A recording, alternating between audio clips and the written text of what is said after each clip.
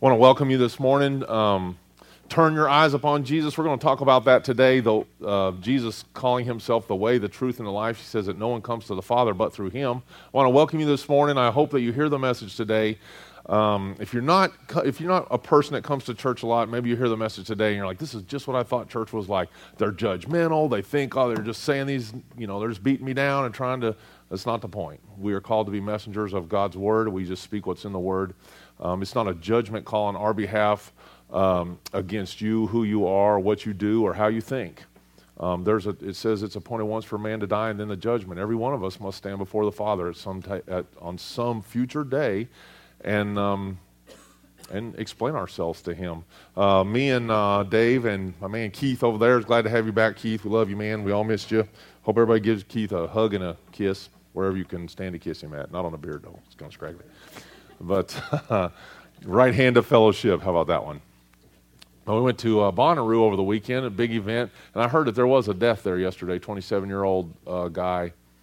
I've never, just to give you the quick and dirty on it, I've never seen that much nudity, truly, just straight up lascivious nudity in one place. I've been to a lot of places where there was great poverty, and there was nudity due to poverty, like Peru in the jungle or the Philippines back in the day, 25 years ago, 30 years ago when I was there.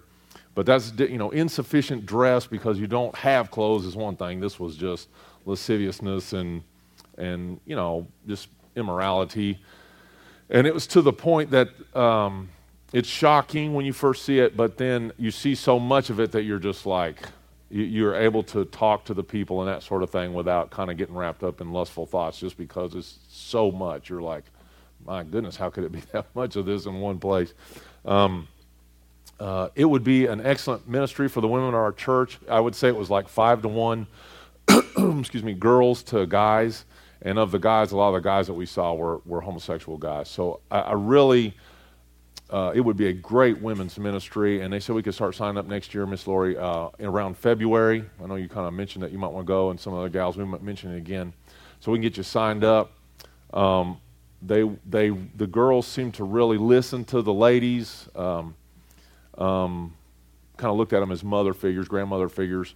I mean, they're all the oldest ones I met were in their early 20s, and everybody's essentially unmarried. So it's a good opportunity for ministry there.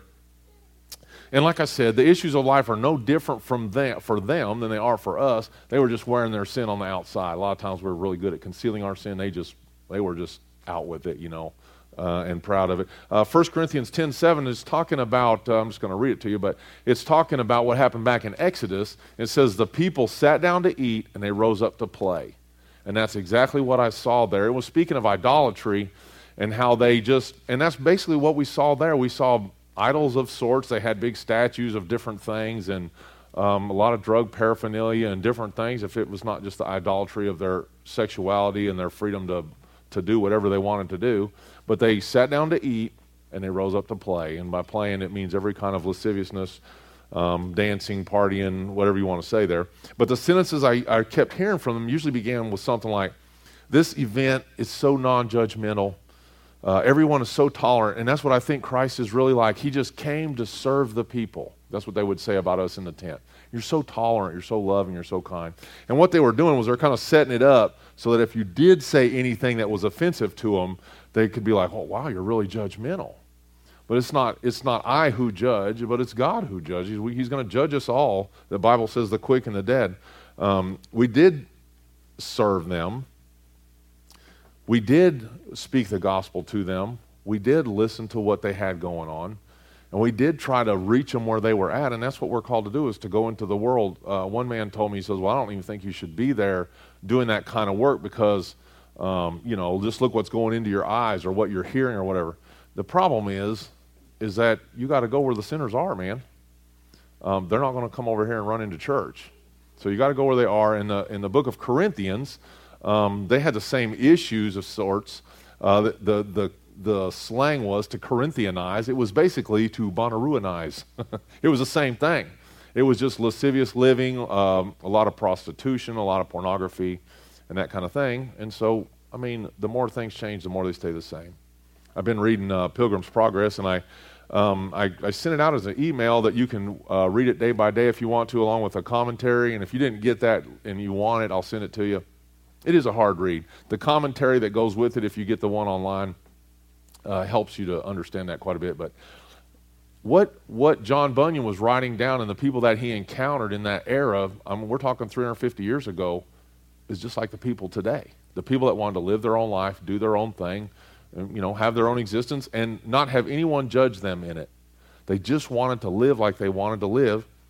But the Bible says, and I started off with that verse, that Jesus, in speaking of himself, he says that he is the only way, the only truth, the only life, and that no one comes to the Father except through him. People say, well, maybe I could get to heaven another way. I am the way, the truth, and the life. No one comes to the Father but through me. Mankind hasn't changed. His excuses for following his own way hasn't changed. They're the same. I'm reading that when John Bunyan, it's the same story. It hasn't changed. Anyway, it kind of just made me think, as I went to that event, that ignorance, arrogance, pride, selfishness, wantonness, lust, materialism, and every other kind of vice, it runs as rampant today as it did in Bunyan's day, as it did in Christ's day, as it did in Moses' day, as it did in David's day, as if you keep going back to Noah's day, if you went back to Adam's day, it's the same thing. We want to do what we want to do. And the Bible says over and over that there comes to a point, as the nation begins to fall, it says that everyone did what was right in his own eyes. And that's what we saw at Bonnaroo. Everyone was doing what was right in their own eyes. Dave and I were talking about it, and a lot of them, would never dress the way they were dressed or talk the way they were talking back at home. But if you ask them, they're like, well, this is who I really feel like I really am. But if it really was who you felt like you really are, wouldn't you be bold enough to live that at home as well? I mean, they know that they're pushing the envelope. They know that they feel freedom to act that way because everyone else is acting that way, that kind of thing. So anyway, everyone does what's right in their own eyes. And the only thing that happened that may have changed you, if you would call yourself a Christian, is at some point an evangelist came by, someone that came by and presented the gospel to you, the fact that you were a sinner, the fact that you couldn't save yourself, the fact that someone had to go between you and God the Father in order for you to be reconciled with him. And that person was the form of Christ when he came down as God, became a man, died on the cross on our behalf, an innocent man without sin, died, was buried, rose again the third day, and sits today at the right hand of the Father making intercession for us. If someone hadn't revealed that to you, you would be as lost as they were. You would be as looking for those excuses just like they are. And maybe you are still doing that in your life. Maybe that's what you are in your spirit. Maybe you're still looking for that answer. So I wanted to cover some of those things today so that maybe we could figure out what it means to be on the way. That was what they called the gospel. That's what they called followers of Christ. They were of the way. That was what they were called before they were Christians. Christians was a slight. If you wanted to dog somebody, what are you, a Christian?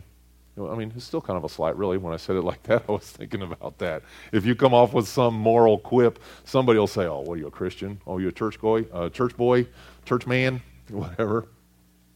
So it says about the way, the first thing the Bible says, is that the way is narrow. If you go to 2 Timothy, we're going to be in 1 and 2 Timothy, jumping back and forth between those a lot. So that'd be probably the easiest place to go and just kind of hang out is 1 and 2 Timothy. They're really small books. You get from one to other real easy. So the first thing that we need to know about the way of life, is that it's a narrow way. 2 Timothy 2, verse 19, it says, nevertheless, God's solid foundation stands firm, having this inscription, the Lord knows who are his, and everyone who names the name of the Lord must turn away from unrighteousness. And again in Matthew 7, 13 and 14, it says, enter through the narrow gate, for the gate is wide and the road is broad that leads to destruction, and there are many who go through it. Narrow is the gate and difficult is the road that leads to life, and few that find it. So wide is the gate that leads to destruction. Anybody, you can fall out of bed in the morning and be on the road that leads to destruction. But the narrow way is a hard way to discover and to stay on. There's a scripture, and it's in Jeremiah 18. You can go and read it if you want. It talks about, we think about those that have heard the Bible talked about some. You heard about the potter and the clay and all that. This, in Jeremiah 18, there's a lump of clay that says to the potter, I'm going to live the way I want to live. And it's different from the potter and the clay in Isaiah 64. In Isaiah 64, the clay recognizes that the potter molds it and makes it into the suitable thing worthy of use. Makes it into a pot, makes it into a pitcher, makes it into a cup or a bowl. But the clay that molds itself, it loses its function, it loses its purpose. One of the lies we've been told since the dawn of time, all mankind have been told this, is that there's a number of ways to heaven or to God. And we as natural people, we try to cling to statements like that because it justifies our existence. If we can do that, we can feel like we at least got a chance to do more good than bad, and by the time we get to the pearly gates or whatever, maybe some thing will happen and we'll pull off some heroic action, and God will be like, well, enter in, man, you did a great job. Right there at the end, man, you pulled it out. And or worst case scenario, maybe we think that there's no afterlife whatsoever. Maybe when you die, that's just all there is. There's just blackness, and I mean, that would be better than the other option, which is what the Bible also talks about, which is the fiery pit or hell. So, yeah, Jesus talks about the other option, but he says you would be cast into the outer darkness. And the outer darkness is this separation. It says there's gnashing of teeth, and there's screaming, and there's burning. It says where the worm never dies. You're still alive, you're just miserable. But you're miserable in a way that you want to be. You're miserable in a way because you want to be separated from God. But when you remove God from the equation of mankind, all you get is misery. There's few things in life that have more than one correct way to achieve it. I mean, I don't know. I was trying to come up with something where there was like more than one. I mean, with math, there's only one right answer. 2 plus 2 always equals 4. You can say it equals something else, but you're lying to yourself. It's not true. It always equals 4, or 1 plus 1, or 5 plus 3, or any amount of algebra or calculus, or even if you get into those big-time sciences, there's a right answer and there's a right way to get there. But we try to say in every other thing now, people are saying that there's no such thing as truth. But there is. This one girl, she told me that the main thing about this was it's not judgmental. It's not judgmental. That's what I like about Bonnaroo. She goes, I go to 12 of these looking for? Festivals. I was going to say fiestas. Festivals a year. And I was like, 12 a year? Dang. And this one was $500, some $300, some $200, whatever. That's what I spend my money on. I go to all these things. I said, yeah. And she goes, but I like it. There's no judgment here. You just dress how you want or whatever and act how you want. Take what you want. And I said, I don't know a whole lot about these, but I've heard of Coachella before. I said, what about Coachella? You ever been to that one? I was just trying to make conversation with a girl. Oh, no. Those people, they're so uppity, and they're all taking selfies of themselves. I'm like, that sounds like judgment to me. Are you judging those people? Because you just told me there was no judgment, but you're too good to go to Coachella, or they're too good for you or something. I mean, that's the thing. Those arguments always fall apart because as people, we have a mind that's capable of critical thought. When you have a mind that's capable of critical thought, then you analyze things and you evaluate things, and you know that in all cases there is always truth and there's always falsehood. People like to say there's a gray area, but in most things, generally, if you want it to be successful, you got to stay away from the gray area. If they built a car and they worked on the thing from start to finish in the gray area, you wouldn't have much of a car. If they built a house, and if you build your life, you're not going to have much of a life if you build it on the gray area. It's just not going to be successful. It's just how it is. So you might be able to sneak in a movie theater through the back door, but you ain't sneaking in the back door of heaven. There is one way, and Jesus says, I am the way. I am the way. The Bible also says that there is a way that seems right unto there's a way that seems right unto a man, but the end thereof is death. So there's man's way, which is the wrong way, it leads to death, and there's a right way, which is the narrow way that leads to life. And the Bible actually says that it leads to life and life more abundant. So if you get on the right way, on the narrow way, it actually leads to the abundant life that you're looking for, the satisfaction, the fulfillment that you're actually looking for. And it's given in the Word. It's either revealed to you by the Word or an evangelist or a preacher or your mother or whatever. However, it's a friend. Someone tells you about the way, and the trick is to be soft enough in your heart to grab onto it when you hear it. Because The Bible says, seek the Lord while he may still be found.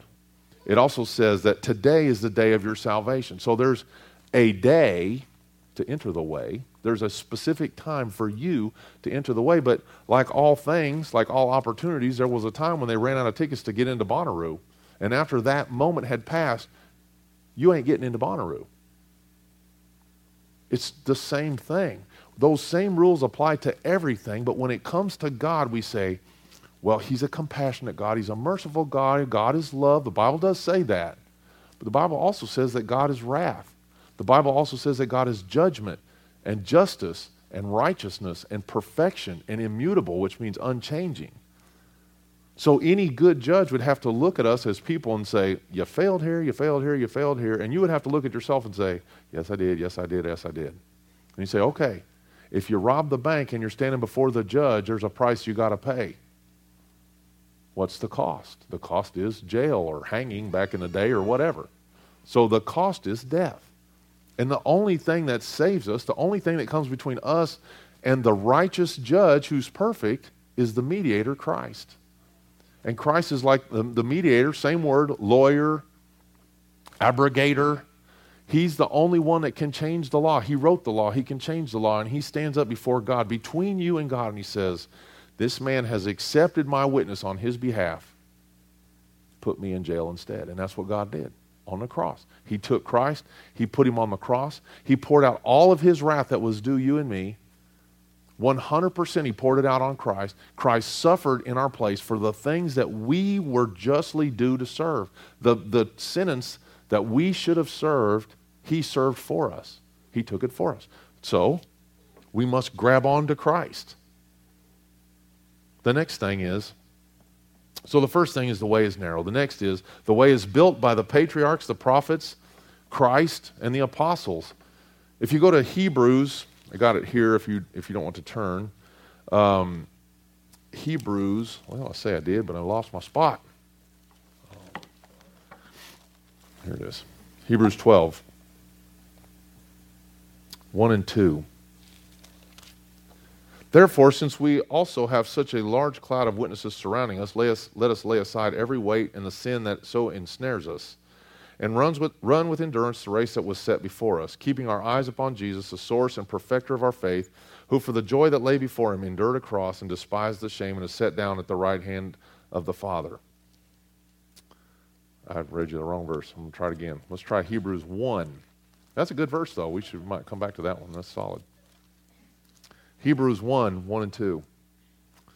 Long ago, God spoke to the fathers by the prophets at different times and in different ways. In these last days, he has spoken to us by his Son, whom he has appointed heir of all things, and through whom he made the universe.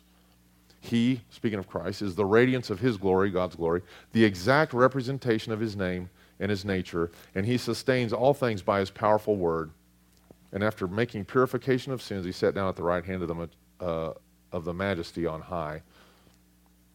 Speaking of Christ. So the first thing we see is that long ago, God spoke to people prior to us.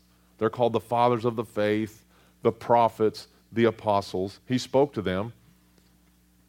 And you got to dwell on that for a second. If I look at the Bible, there's something interesting that happens way back in Genesis. So these fathers that we're talking about, they begin in Genesis. You got Noah, you got Abraham, you got Isaac, Jacob, Joseph, David, Job, Samuel. I mean, you can go through pretty much all the books of the Bible, look at the name of the book, and know that they're one of our fathers. They're one of the ones that wrote down as the Spirit spoke to them. 2 Peter 1, look that one up there, Jed. 2 Peter 1, verse 21.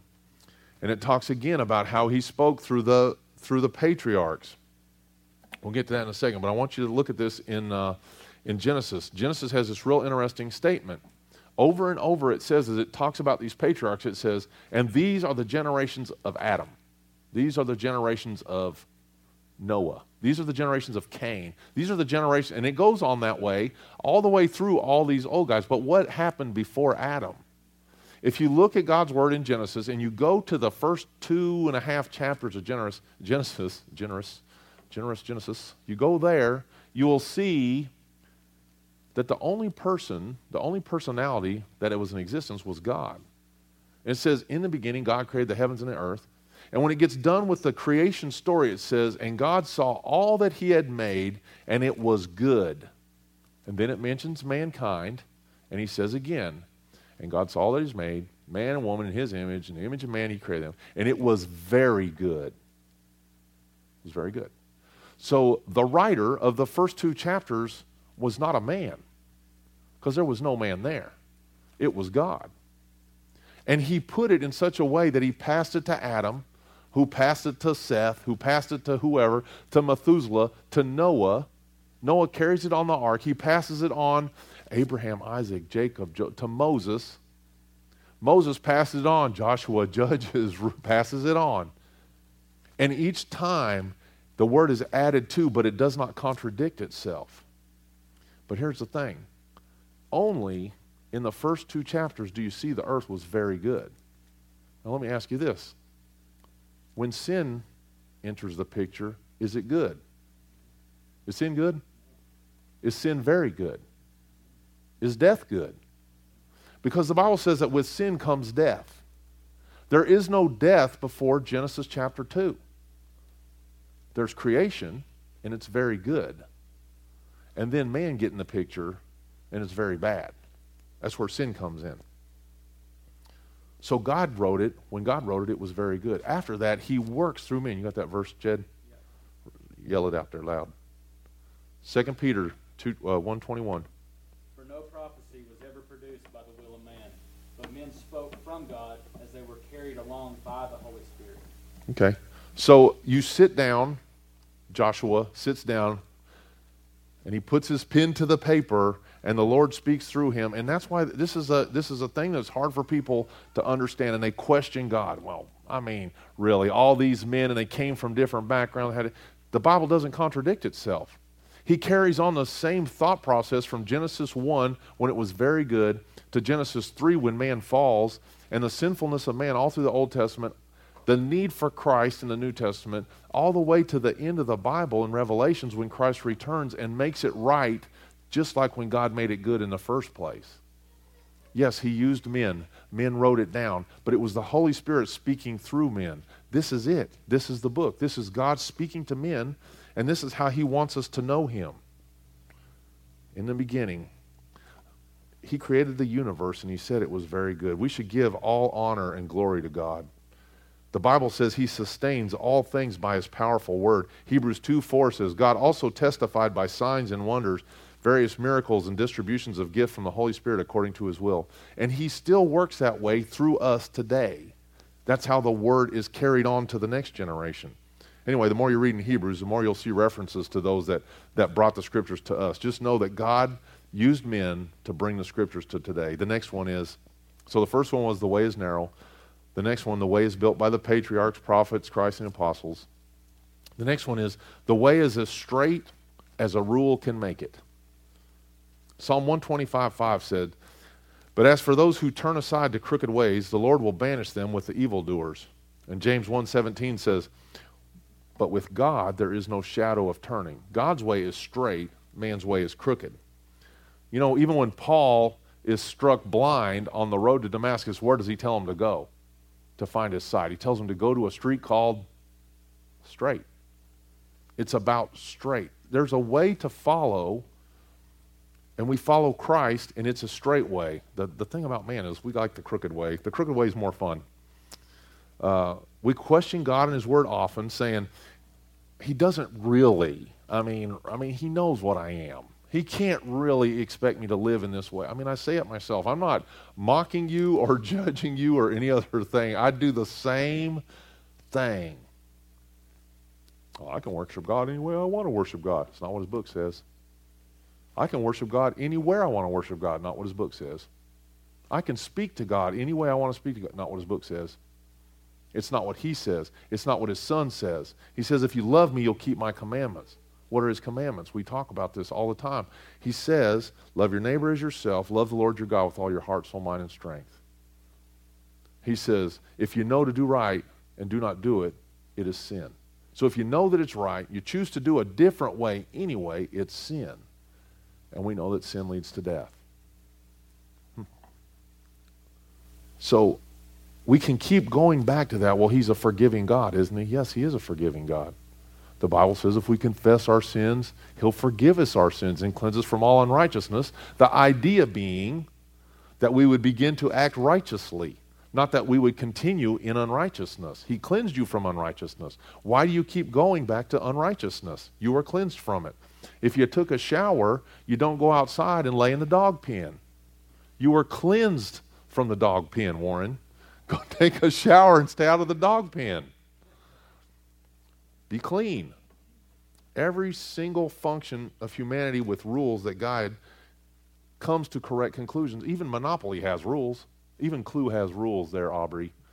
Remember, Dad knew the rules and you didn't. It's got rules. If you obey the rules, you win the victory. Outside of trying to do it in your own way, you just don't get the victory. And the Bible also says, and this is something that's very true, and I've realized it. You can question this in yourself, but if you really think about this, the Bible says that in the New Testament era, that God no longer just wrote the rules down, but he actually imprinted them on our hearts. I'm going to give you a soft heart. I'm going to write the rules on my heart.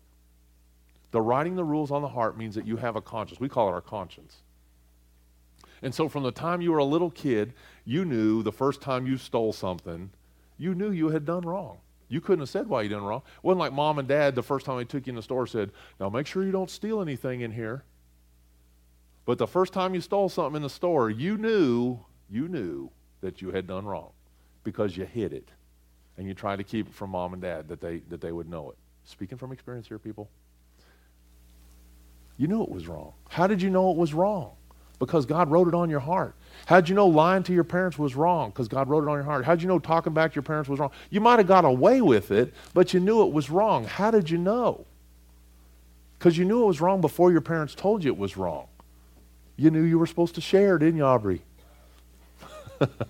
You knew you were, but you didn't do it. It's on your heart. It's wrote on your heart. Now, we can overwrite that programming by continually sinning in the same things, doing the same thing. We can do that. And eventually it says that your heart becomes hardened. It's calloused. It gets a hard spot on it where you can't feel like you used to could feel. But that's on us.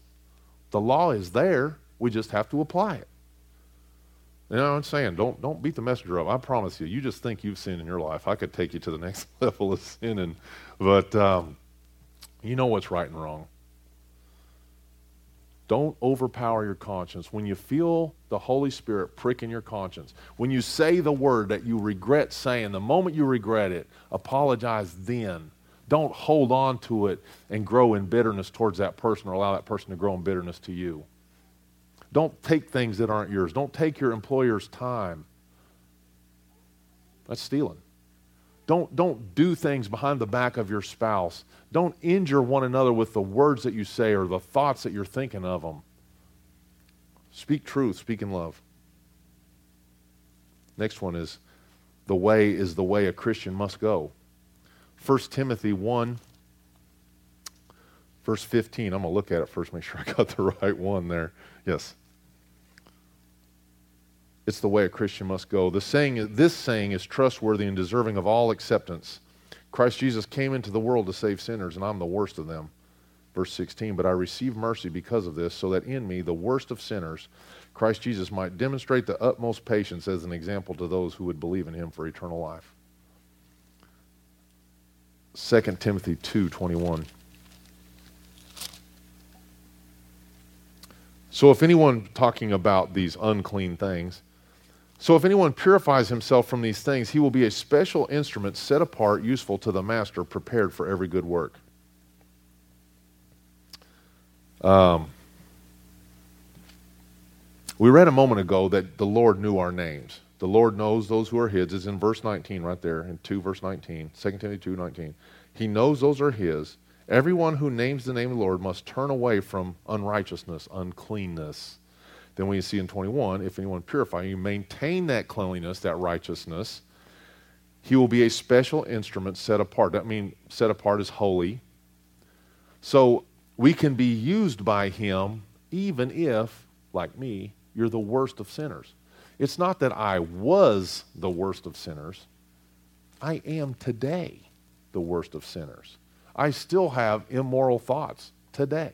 I still use words that I wish I could take back today. I still have anger today. I still think thoughts I shouldn't think and make actions I shouldn't do and speak words I shouldn't say today. But if I'm constantly in this renewal status of purification, confessing my sin, He's making me righteous, He's justifying. Justified means to be just as if. So He sees Christ rather than me. He's sanctifying me. He's growing me spiritually day by day. I'm not perfect. I know I'm not perfect. You don't have to be around me long to recognize that I'm not perfect. Ask my kids. Ask my wife. I'm not perfect. But I can be used. Isaiah 64:8. Yet, Lord, you are our Father. We're the clay and you're the potter. We're the work of your hands. And I told you about Jeremiah 18. We can be moldable clay or we can be stubborn clay. What happens to stubborn clay? It ends up under the driveway with the rock on top of it. That's what they use for base layers. That's what they do with hard things. They either crush it or they throw it out. If you want to be used by the Lord, you got to be soft. You got to be moldable. Our joy comes from being molded and formed into the man or woman of God that He can use for His glory. And we cry. I mean, I know myself. I can't speak for you, but I would say that most of you at some point has had this thought, what is my purpose? Or if you've ever had that prayer of desperation, you're trying to figure out who you are, what you are, whatever. God, what do you want me to be? If you want me to be a missionary, show me a picture of wherever I'm supposed to go. What's my purpose? And God's like, listen. He's gentle. Listen. Relax. Let me mold you. I'm going to use today to make you into something that you can be useful for in the future.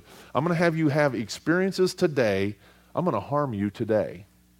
But what it's going to do is it's going to make you stronger so that in the future you can witness to another person about the harm that you've gone through today. I'm going to let these fallen things of the earth shape you, and it's going to injure you, and it's going to hurt you. Husbands and wives, you're newly married or long-term married, use these terrible words to speak to one another. I'm going to let you guys do that today so that when we heal that in you, when I heal that in you, God speaking, that in the future you can counsel other people that are going through the same thing. You say, hey, here's how it worked for me, and here's how God worked in my life. And then He changed me, and He molded me, and He made me. And He said, you're my workmanship, created in Christ Jesus for good works, which God prepared beforehand so that we should walk in them. He prepared beforehand. He molded you in the past into a functional vessel that He can use in the future. That's Ephesians 2:10. So if that's the case, then we shouldn't be answering the Lord, I want to go my own way. But we should be saying, Lord, mold me and make me in a way that you can use me, and I will be obedient to you. 1 Timothy 6. Go back to 1 Timothy one more time. 6, 11, and 12. Now you, man of God, run from these things, these worldly things, these lusts. It says temptations and foolish and harmful desires and all these different things, disagreements and so on.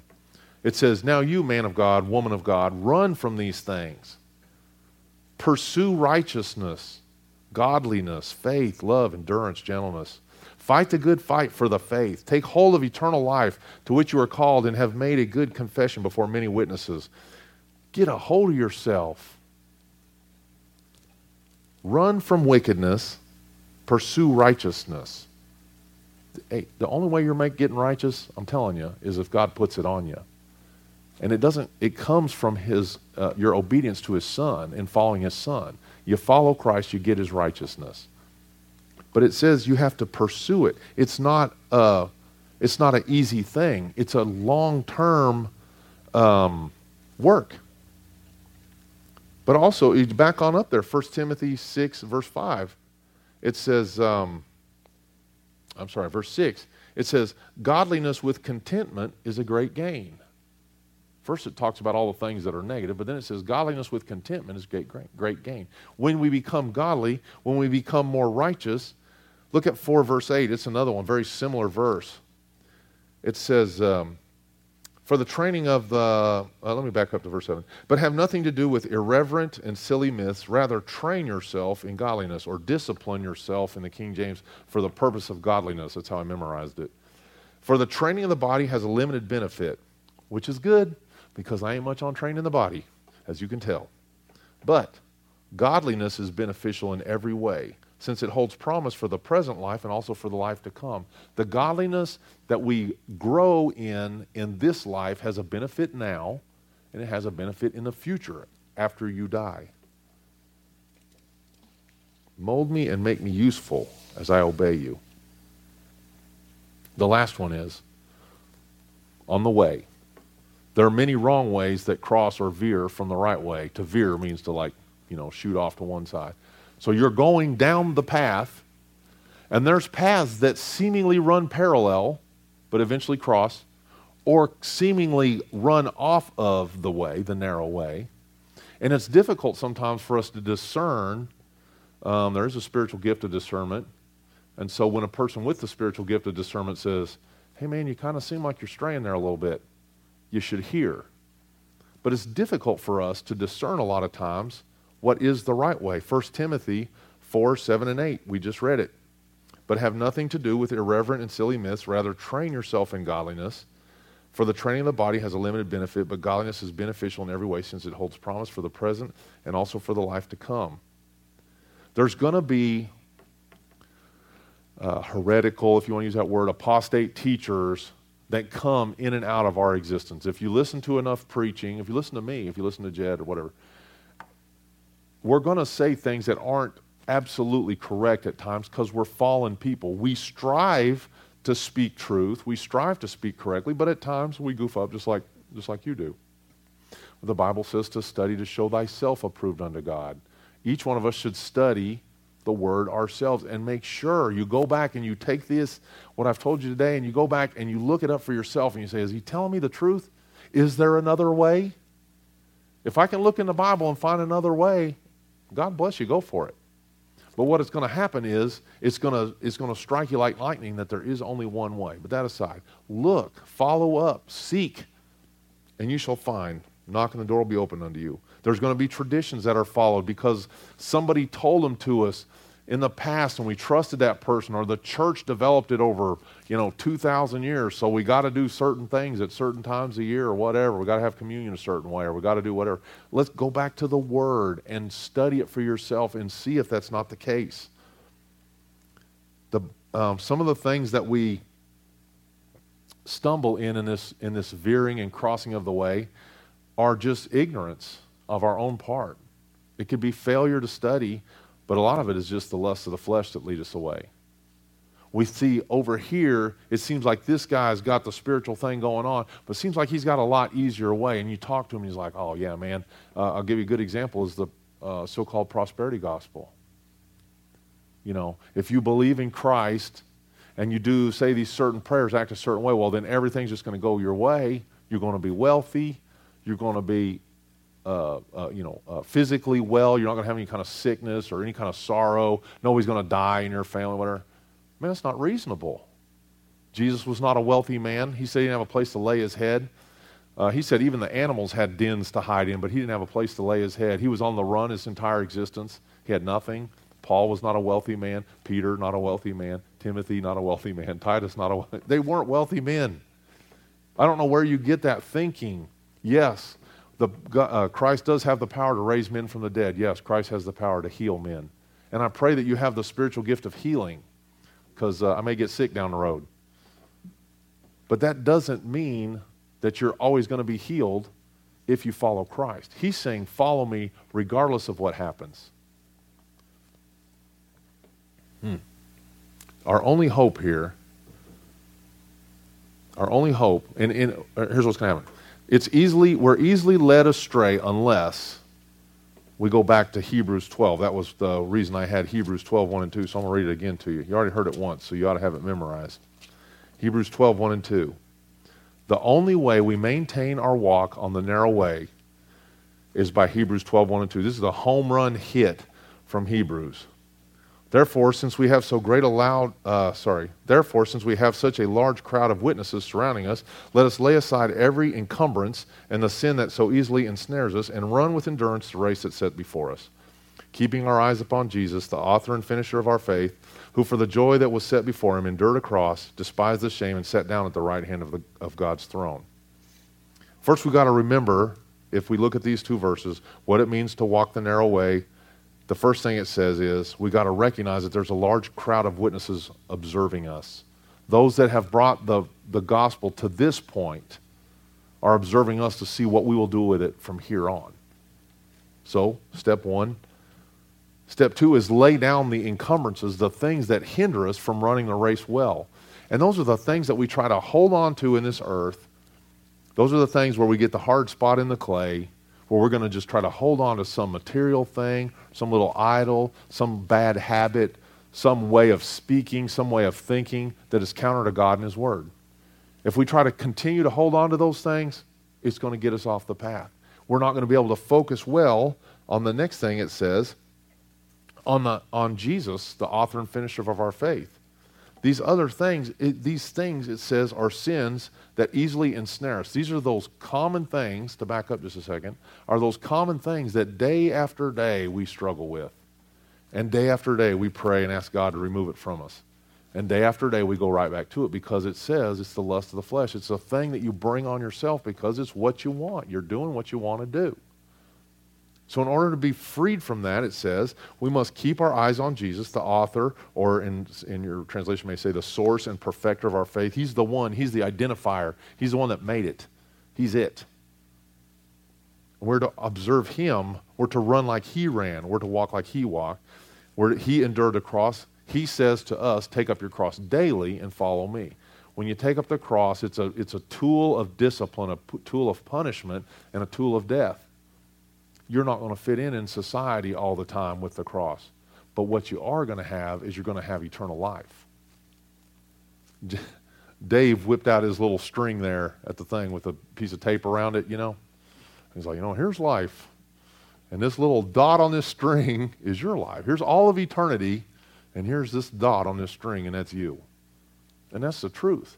If you measure all of eternity and see how little a speck that we are in the big picture of eternity, then why are we so concerned about all the stuff that happens on this little dot, this little speck of our own personal life? When Christ says, I can give you life, this point that goes on to eternity, I can give you that, and I can give it to you in abundance. In fact, you're entitled to every bit of inheritance that I received, and I'm going to give it to you. You can have it. Anyway, so we've got to maintain our singular focus on Christ in order to maintain the way. I really had pity on those people at Bonnaroo. They really were seeking to fill some void in their life. It was obvious. I mean, that's why you do that stuff. I was young and whippersnappery once. I did similar things. But the trick is that they're constantly, they're going to fill it this weekend. It ends today, sometime today, maybe late this evening, I don't know. It ends today. So tomorrow, they're going to go back home, and they're going to have to figure out some way to fill that void of the thing, whatever the thing was. They were able to fill it this week, maybe with some drugs, alcohol, wild living, dressing a certain way, maybe dancing, just being around other people. But there's going to be a time where they're going to be separated from that. They're going to go back, and then maybe they can even dwell on that. Man, that was such a good time. I can't wait till I get to go do something like that again. And the problem is that a week goes by, 2 weeks, and then depression comes because they can't fill that spot anymore, and they can't figure out what it is they're even looking for to be filled with. And I really felt a lot of pity for them as I talked to them. I don't know if you did, Dave, but as they left, I'm like, man. And they're young, and maybe they hear the word. I believe that we did spread the seed. That's what we're supposed to do. And some will use the word in different ways. They'll hear it. Maybe somebody else will water the seed down the road, and it'll sprout. I hope it does. But there was a lot of people that we didn't talk to there either. And they're all looking for the same thing. It's what we are as men. We're fallen, natural men. But God, just like He wrote His message on our heart, He put in us to find Him. He's searching for us. And He reaches out His hand to us, and oftentimes we slap His hand away and keep going the way of the wide way, the way of the world. Instead of grabbing the hand that leads to life, we really are do His justice. And we should thank him daily for his long suffering and his mercy that he's bestowed on us so graciously. So today, while it's still today, I'm asking you to inspect your heart while you're here. It's interesting how things work. You come to a place, and maybe you weren't planning on hearing this message, and maybe this is exactly like you thought church would be, where they just come and beat you up with the gospel, and they're just preaching hellfire and brimstone. Maybe that's what you thought, and maybe this is just sealed it in your mind. I can't come to church because they just beat you up. At least we didn't ask you for money. How about that? But you hear that, and you're like, they just beat me up. But the reality is, it ain't us. We're not beating you up. We're giving you the very word of life, and it's up to you to accept it or reject it. Every person has to make that decision. The Bible says that the fool in his heart says, no, God. He knows there's a God. He just says, no, I don't want that. I don't want it because I want to live my own life. So today, while it's still day, I want to offer you the opportunity to accept Christ today. To take everything that you are and all that you're wanting to be filled with and take it to the cross, recognizing that he died on your behalf today while it's still day. Because when nighttime comes, once you leave here and the busyness of life takes over, you'll forget this moment where you came and you felt convicted in spirit of, man, I think I am missing something. And I wish I knew how to fill it. And these people, they kind of seem like they sound like they know what they're talking about, but I don't know. I'll wait. There was a paper about this lady who went to a lake, stubbed her toe on a rock on the bottom of the lake. Stubbed her toe on the bottom of the lake. It got infected. Did you read that? It was on that "Don't Stub Your Toe," Keith. Remember that? She stubbed her toe in the lake and died from an infection that got in her toe from stubbing her toe. A blood clot. That's what it was. Yeah. There you go. See, Keith reads. I mean, people die of the craziest stuff, and I'm telling you, she stubbed her toe, died of a blood clot. Listen, you don't know when your next breath is. Young people die all the time. Old people die all the time. We don't know. But today, while it's still called today, make today the day that you accept Christ and allow him to lead you and mold you and make you into a usable thing for him. If you're a Christian today, you identify yourself as one, ensure that you're watching your steps carefully as you stay on the narrow path, that you're not distracted by these things of the world and the things that would lead you away from taking others to the path of righteousness. Okay. We're going to pray, and I want to give you an opportunity. If today is the day of your salvation, I want to give you an opportunity during the service or after. You can come up and come sit in this front row and just wait, and I'll talk to you afterward. I'm not going to make you sing a song, give a testimony, do a dance, nothing. But I want you to have the opportunity to have Christ fill that spot that you're missing. The Father wants reconciliation with you. If you didn't have a good father in this life, I'm sorry. I didn't either. But the holy and the heavenly Father, he is not that way. He's a good Father, and he desires reconciliation with you. And the Bible says that at that point we cry out, Abba, Father. We will call him not just Father, but Daddy. He wants that relationship with us. If you haven't had that before, I'm sorry. But today that can change, and you can have a new relationship and a new heart created in you.